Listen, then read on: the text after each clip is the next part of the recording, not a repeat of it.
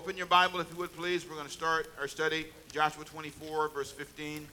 I really want to just get you to repeat the topic with me, please, and it's a part of a larger study.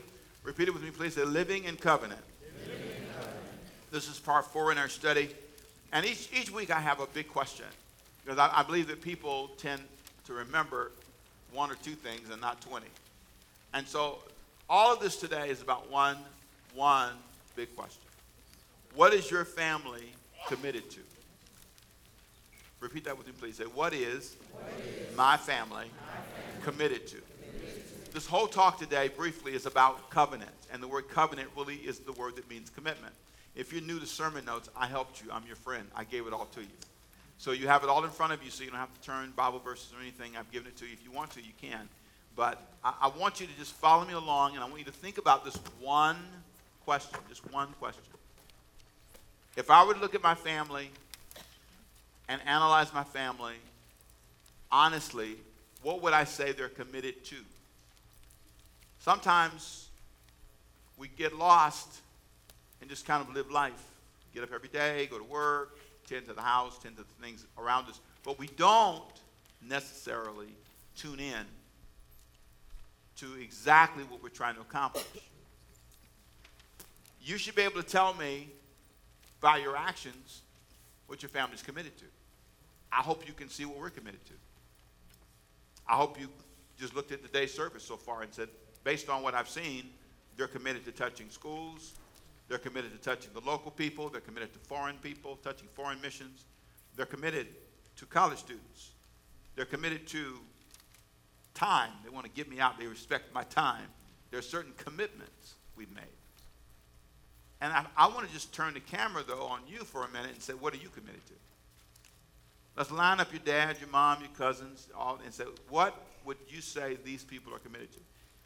The tragedy is some families are only committed to themselves, individually, not even the whole family. It's my house, my car, me. It's nothing about us. So if one family member is in crisis, nobody really cares. Nobody runs. There's not this sense of we as a mob, we as a group. Help families survive. The tragedy is that attitude is spread throughout our culture. It's spread throughout our political environment. It's all about the party you belong to, the candidate you believe in, your issue, your cause, your concern. It's not about anybody across the river. And so it's all about me. It's all about me. If I came in here and said it's all about the temples, what is your family name? Say it, 1, 2, 3. Now, I want you to just do me a favor. I want you to just follow me. Just humor me for a minute. When I say it's all about the temples and it's not about, you're going to say your family name. You ready? It's all about the temples. It's not about the... See, you don't like that, do you? It's all about America, not about... Okay. It's all about Georgia, not about the other states. It's all about wherever you want to place that, you place it. And you ask yourself, how does that make me feel when I'm on the other side of that? It's all about the boys, not about the girls.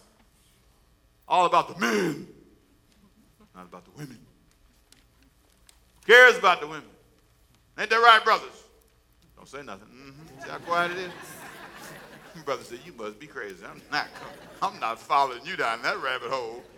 I was all alone. What are you committed to? And this message is part of a larger series where there's 7 sermons, and I gave them to you so you can kind of see where I've been and where I'm going.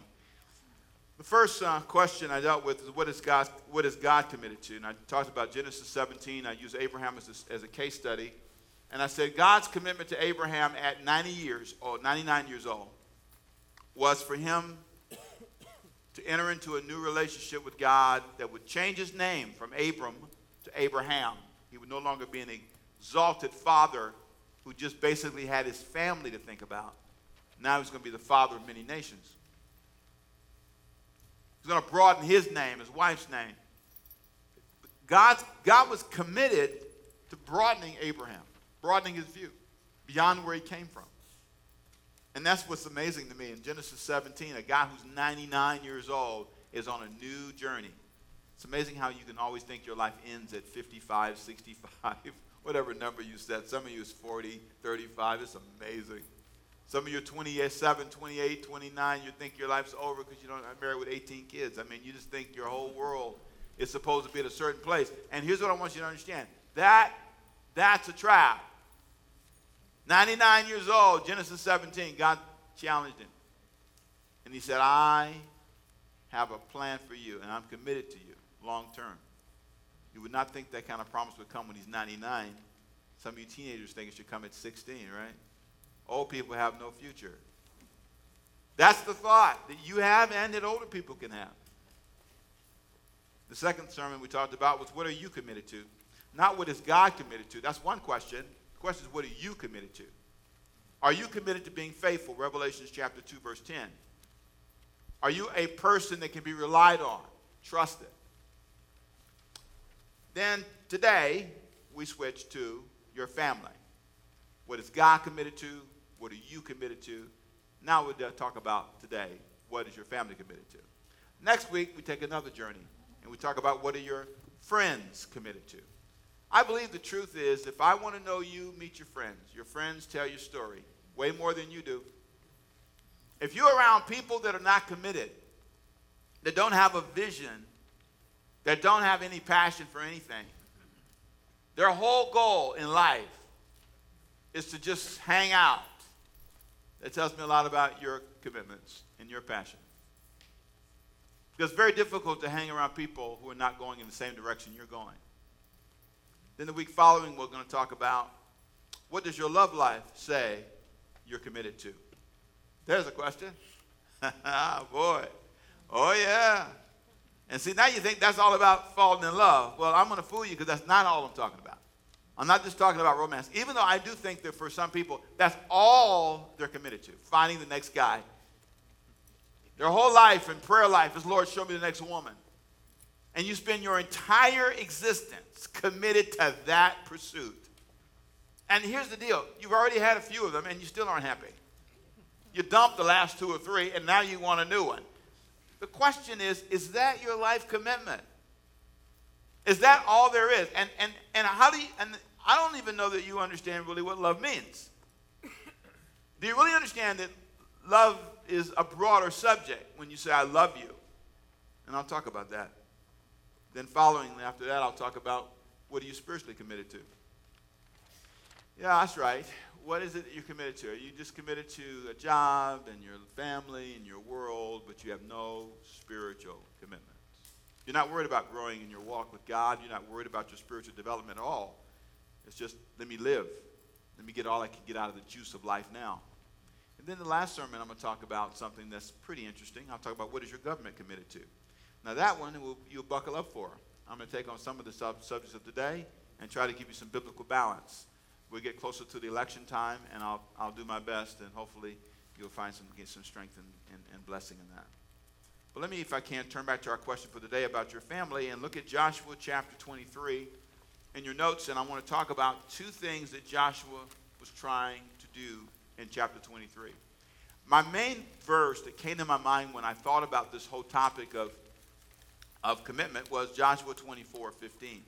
And here's what Joshua 24:15 says. Joshua said, as for me and my house, we will serve the Lord. That's the statement Joshua makes. And I thought, why in the world would Joshua say this? What was his motivation? Well, here was his motivation. He was trying to save the next generation. Joshua had come to the end of his life. He lived a long and fruitful life. He grew up in slavery in Egypt. And after he grew up in slavery, he watched this guy named Moses come along, and Moses led them to a place of freedom. 3 million people, almost 3 million people marching out of Egypt. And on the way through all the challenges and all the difficulties, he rose to be a man who was highly respected and became the leader of the army. And Joshua saw 12 spies, he and 12 other spies. He, Caleb, and 10 other spies went to the promised land to spy out the land. It came back, and he watched 10 of those 12 guys give a negative report. Then he watched the whole nation of Israel wander around in the wilderness for 40 years because God punished them and said, because you didn't believe you could enter the land and because you didn't believe me, he says, for every year you walked around there for 40 days, you'll wander for 40 years. 1 year for every day you walked around in unbelief. And so Joshua watched all this. He and Caleb were the only two positive guys who believed they could take the land. But here's a guy, remember now, grew up in slavery in Egypt, watched them walk around the wilderness for 40 years, led them in many battles, and now he's at the end of his life. You see, that day does come. One day you're not going to be Pastor Rick. One day you're not going to be this. I will not be the leader of this church. One day you will not be at your job. One day you will not be where you are now. And when that day comes, what will it look like when you look at the next generation? I want you to, and this is a question that's not in your notes, before I read for you Joshua 23. There are 3 verses I'll read in a minute, but before I read them, there's a question you might want to write down. This is not in your notes. I think it's an amazing question.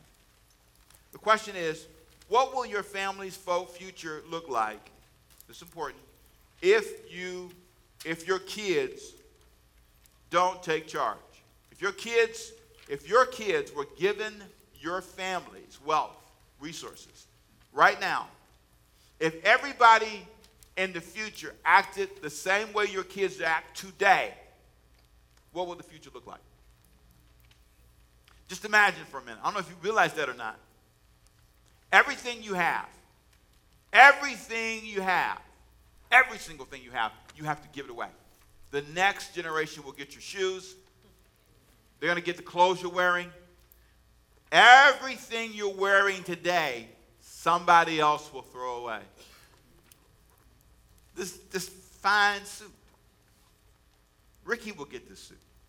And I love my son, but let me tell you what Ricky's going to do. Give it away. And if we're not careful, he will throw it away. I know my son. That's why I'm going through this whole project at my house. You know, I have this thing. Everything is in this nice. I have these nice size storage areas, and I'm getting a big dumpster thing, and I'm throwing a lot of stuff out. I got a bunch of CDs. I even got a whole bunch of cassettes from the day. Problem is, I don't have a cassette player to play them on now, so I'm throwing them all away. And here's why I'm doing it: because they're going to throw it away. So I might as well throw away my own stuff. I do funerals. It's one of my jobs. And I see people's life come to an end. What I like about the way Joshua is approaching the end of his life is he's preparing for it. And he's taking an honest look at the generation coming up behind it. And it concerns him. That was the motivation for the statement he made about me and my house, which I'll read in just a moment. But I want you to listen to what he did in Joshua chapter 23, verse 1. Listen to this meeting he calls. It came to pass a long time after the Lord had given rest to Israel from all their enemies round about, that Joshua was, what was he? Old. Look at your sermon notes. He was what? Old and what? Advanced in years. And Joshua called for all Israel, for the elders, and for their heads, and for the judges and the officers. Now he called for 4 groups. Who did he call for? The what? Elders. Who else? Heads. Who else did he call for? Judges and officers. And said to them, hey guys, I am old and advanced in age. You have seen all that the Lord your God has done to all these nations because of you. For the Lord your God is he who has fought for you. You have come a long way, people. You've fought through many battles. You've seen God give you victory over your enemies. That's what he's saying to them. And he's concerned now. He's trying to get them prepared for his departure. So this whole conversation is to prepare the next generation of leaders. The guys he's talking to are going to be in charge. And he's trying to get them to understand there's something we need to prevent. Because he sees it coming. Just like a lot of you. You see it coming. It's obvious. It's obvious when you go to a church and there are young people. It's obvious that there are no young people. That's what's obvious. It's obvious, if you're not careful, that if people are amounting debt And they're also mounting bad health on top of debt. And they have no cash. They said, I read an article the other day, the average American, if he has a $500 cash problem, that's why I only asked you for $40 earlier, $500 cash problem, he doesn't have it. Now you think about that for a second. Work hard every day, sweat, get up in the morning, go through all this effort. Joshua looks looks back at the generation coming, and he says, man, whoa, whoo, student loan debt over their head. Whoa, boy, they're in trouble. Boy, they can't hardly, if they have a light go out in the car, they can't fix it. Their back hurt, leg hurt. It's amazing. Rising tide. What concerns me, Doc, is I see so many people, young people, having physical challenges they didn't have before in their 30s, in their 20s. The challenges, and here's what I and you can say, oh, I hate this, he's going to make me feel bad. This is one of those bad, make you feel bad sermons. Oh, I wish he'd just get through. No, I'm not trying to hurt you. I'm trying to help you. Joshua is calling a meeting saying, hey, guys, there's something coming up the pike here that concerns me. I see the trend. Can't you see the trend? I mean, just notice what's happening. Do you know, I'll say this, I'm going to jump in and jump out. Do you know one of the benefits of this whole political season? Do you know one of the great lessons from all of this? We're not as far along as we thought. We're not as mature as we thought. We thought we all got along better than this. And we're like, everybody's shocked. No matter who you're voting for, everybody's shocked. Everybody's going, you're kidding? Boy, there's tension everywhere. But the good part about that is you see it. And you have a chance to prevent the long-term outcome. You can always turn the tide if you see it. Your family, if it sees it, can commit to dealing with it. But if you don't see it, or if you ignore it, then it happens. And so watch what Joshua says in chapter 24, verse 13. I want to jump all the way from chapter 23 to chapter 24 for a minute. Let's watch with me, verse 13. Here's what Joshua says. I've given you a land which you did not labor, and cities which you did not build. And you dwell in them, and you eat of the vineyards and olive groves which you did not plant. Pause.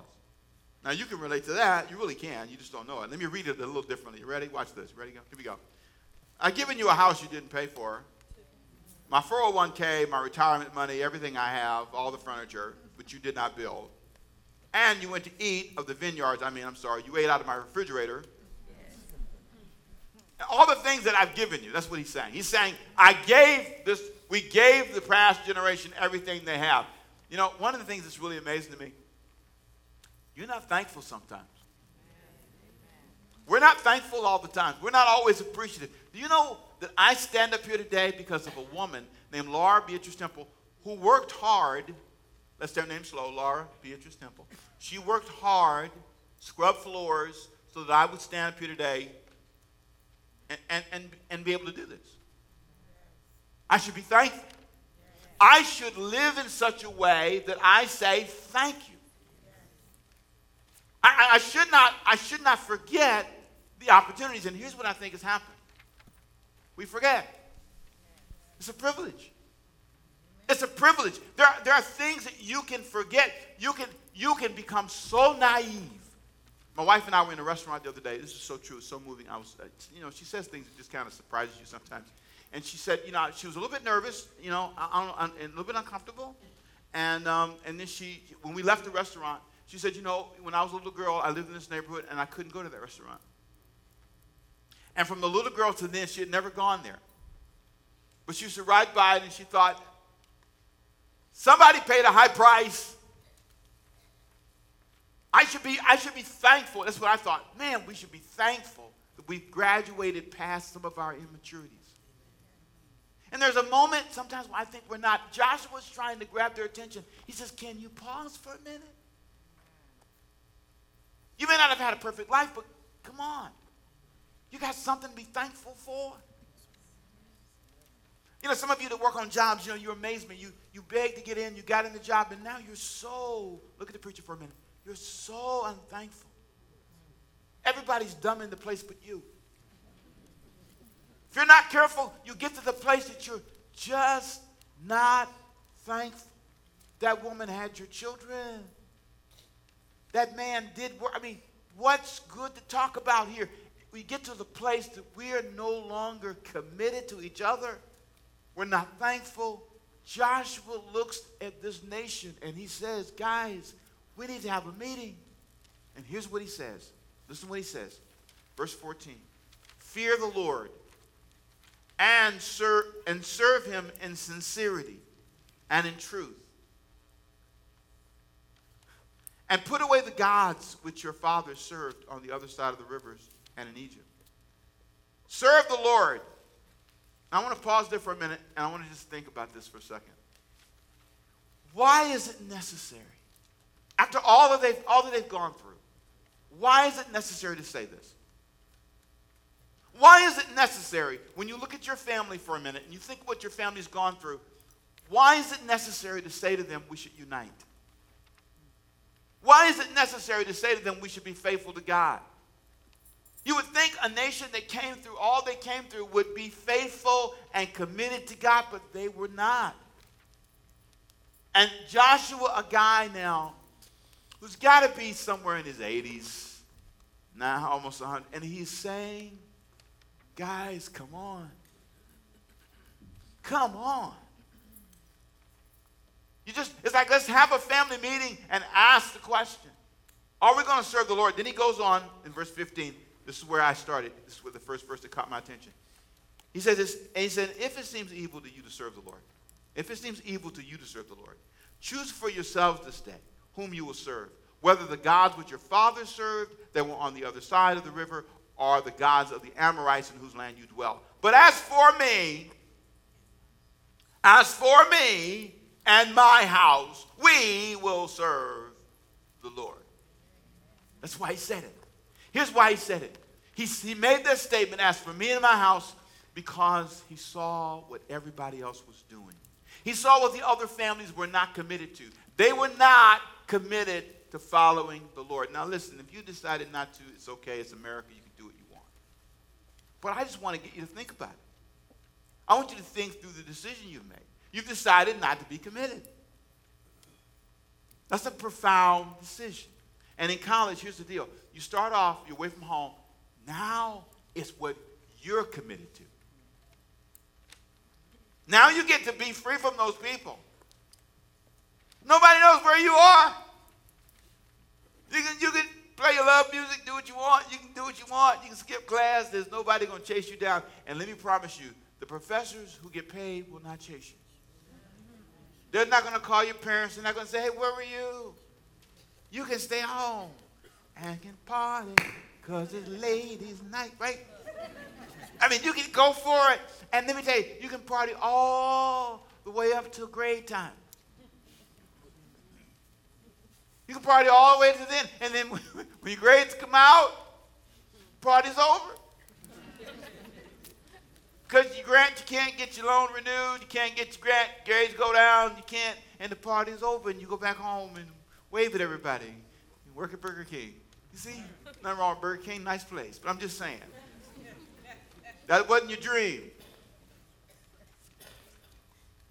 But it's all because you're not committed. And what's really tragic is we see it. A lot of you parents, you see it. You look back and you see, like Joshua saw, the commitments changing. Our family is going in the wrong direction. We're making wrong choices. So what do? That brings me to the final point of the day. How to help the next generation succeed. Now I'm going to go to Psalm 23 and close this out with the final quick run through here. I want you to hear this. He gives us 5 things that you can do to help the next generation succeed. 5 simple things. And it's all said in the context of Psalm 23. And I chose this because it just says it. It kind of takes you there. And here's who I'm talking to. I'm talking to people who are responsible to help the next generation. Around the 6th grade, parents start pulling apart. Family members stop caring. We start focusing on our own lives, and we forget about those around us. Joshua understood something. A man who's almost 100 years old understood something. If the next generation dies, we're all in trouble. Whether it be in our family, our country, doesn't matter, our world. If the next generation doesn't care, they'll fall back into the mistakes that we've fallen in, we experienced years ago. And so here's what you have to do, and this is hard work. This is work that's not easy. But here's what I want to read for you. So let me read Psalm 23 and come back and show you quickly the 5 things. Number 1, here's what it says, Psalm 23. The Lord is my shepherd, I shall not want. He makes me to lie down in green pastures. He leads me beside the still waters. He restores my soul. He leads me in the paths of righteousness for his name's sake. Verse 4, yea, though I walk through the valley of the shadow of death, I will fear no evil, for you are with me. Your rod and your staff, they comfort me. You prepare a table before me in the presence of mine enemies. You anoint my head with oil. Surely goodness and mercy shall follow me all the days of my life. And I will dwell in the house of the Lord forever. 6 verses that teach us 5 ways to help the next generation succeed. And this is spoken from the mouth of a guy who was a shepherd, who understood the care of helpless sheep. Here's what he said. First of all, provide personal care. Can you say that with me, please? Come on. Provide personal care. I love the way he said this. The Lord is my shepherd. A shepherd provides personal care for the sheep. And he uses the term that brought a whole meaning. When you said it to people, they went, oh yeah, those are the guys that care for people that are in trouble. Those are guys who care for these animals that will die without help. For a lot of parents, they really don't get it. A lot of us family members, leaders of families, elders in families don't get it. The greatest danger is not 2 or 3. People that are grieving and sorrowful today are not sorry about what they did at 2 or 3 years old. I remember I stole the ball, I kicked the ball, or no. It's when they're 16, 17, especially 18, 19, 20, 18 and above, 17 and above. Those are the things you regret today. Those are the decisions. That's when you did things you shouldn't have done. Those are the people. Those are the seasons of life when you needed to be shepherded. And I think we have to provide personal care, more intimate, up-close care. Secondly, we have to provide a stable environment. I love the fact that he says this, he, God, makes me lie down in green pastures, make sure the grass is watered, and that it's a stable environment. He leads me beside still waters. You know why a lot of the next generation is not going to do well? Because they're not around places that are peaceful. They live from chaos to chaos. Families are full of chaos. You gather, but you fight, and you don't speak, and it's just one big chaotic mess, so you just rather not be around them. You don't feel like you are being shepherded. There is no personal care. There is no stable environment. And thirdly, if you want to help the next generation, now this is the hard part. You ready? Provide what I call up-close mentoring. Can you say that with me, please? Come on. Up-close mentoring. Up-close mentoring is kind of like this. It's what he says here in this verse. Listen what he says. He restores my soul. Now, why that's significant is because the soul is your intellect, your emotions, and your will. It's you inside the flesh. It's everything you are outside of your skin. It's the real you. That's the part that gets hurt. That's the part that needs restoration. That's the part that's lost. And he says, what a good shepherd does, what the Lord wants to do is restore our soul. What we as leaders of families should do is to restore the soul of the people that are in our families. Look at your family and tell me something. Who can you define, who can you name that's off track? That needs to be led in the path of righteousness. That needs some right direction. We unplug and we disconnect and we go, oh, they're so bad, oh, they're so awful. And so your family as a unit is not committed to saying, hey, Frank, come here, man, we need to talk to you. You're the only one out here acting like this. When they talk to you, come here, girl, with your cute self. Come here. Pull your dress down just a little bit, baby. Come here. Talk to me. Help me understand what you're doing, girl. Well, I can't find a job. Don't you have you got to come here. We're going to give you a job. We're going to help you out. We're going to fix this. Because you are the next generation.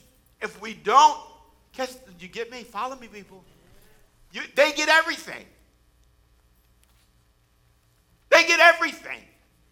You're celebrating the 2 and the 3-year-old, the little baby and all that, but they're not the ones in charge yet.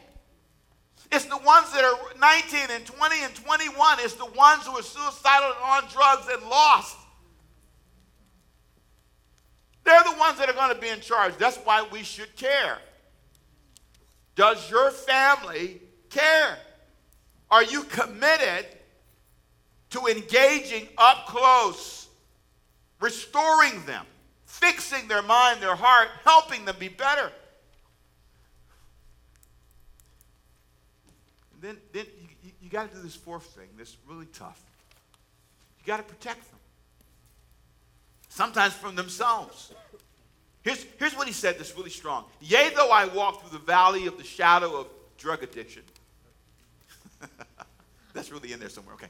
Of death, or whatever it is that's got you bound. Here's what he said. I will fear no evil. Here's what the sheep know. You are with me. Is your family with those who hurt? Are you with them? As a pastor, I think all the time, Temple, are you engaged? You want to walk with people in the church who are all fine? No. What about the people who struggle?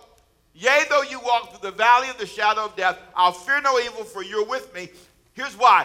Your rod and staff, they comfort me. You will fight. You need somebody that will stand up and say something. You watch this whole thing fall apart and forget the politics for a minute. Hey, forget the church or the community. I'm talking about your family. The people who wear your name.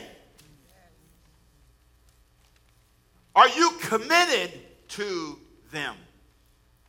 Well, no, I don't, because they're not committed to me. Well, that's going to save everybody, isn't it? Let's all take that position. Your children that you fathered, you don't even call a call, and you got a phone with 3 minutes. The distance is 1, 2, 3, 4, 5, 6, 7, maybe 10 numbers, and you're there, but you won't call. I don't like her mother. Well, don't call her mother.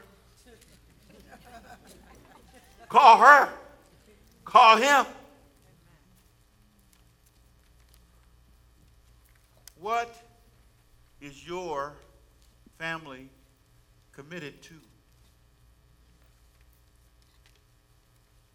Tell you what I won't do. I mean this with all my heart. I mean this with all many hearts, and this is truth. God's my witness and my judge. I work hard at doing a couple of things. Not defining myself by this title, Pastor Rick. I separate Ricky from that. As a matter of fact, I told the staff guy the other day, I said, if Ricky's healthy, Pastor Rick will be okay. But if Ricky crazy, Pastor Rick will be crazier. Because he got a title and all that mess. You with me? I don't want to lead a church that's not healthy. I don't want to be responsible for focusing on holding services. And at the end of the day, I've not reached into your heart and challenged you to become better. I want to create an atmosphere that says we are committed as a family to do specific things, to be a certain way. Now, put the church aside, the Temple family, Ricky Temple's family. Now, a lot of my family outside of this, they've been, we with drugs, drinking, I can name it all. They've done it all. I could not save all of them. Some of them have come to tragic ends who have my name. But what I can do is the 4 people that I have power over, the 3 people that you have power over, you can say, we are committed to a new direction. Am I preaching to anybody? You hearing what I'm saying to you? Come on, are you hearing what I'm saying to you?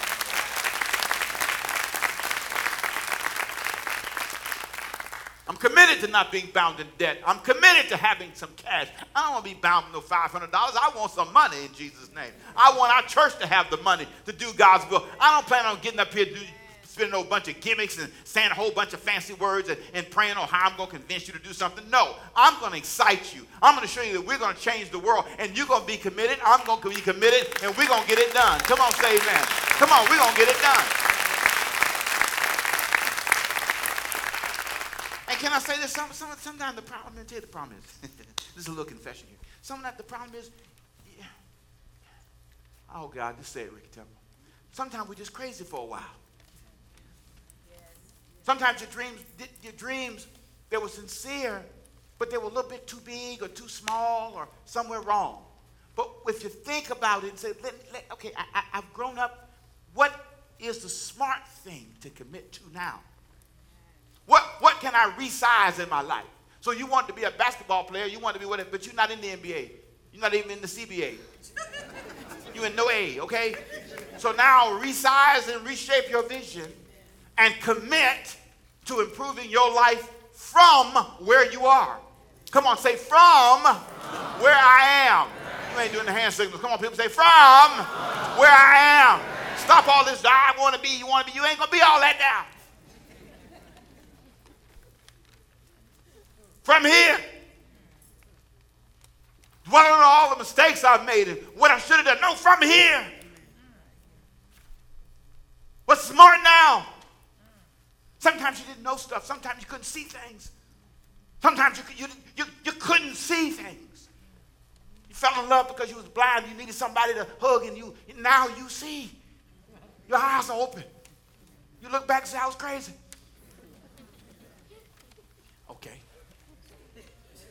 Okay, now act like you're in church. Now, you know what I'm talking about. Anybody in here? I'm going to ask one time. I'm going to turn around and see who answers, okay? Anybody ever been crazy before? Raise your hand. How many hands up? We got a lot of hands up. Look now. Look on the other side. We got a bunch of hands up. Good. If you didn't raise your hand, that means you're real crazy. Come on, Charlie. How many know you've been crazy in your life? Raise your hand. Come on. You've been off me. You didn't understand how to manage money. You didn't understand how to live right. You didn't understand how to put somebody to love. You didn't know how to manage your family. But now you get it. Come on, clap your hand if you hear what I'm saying to you.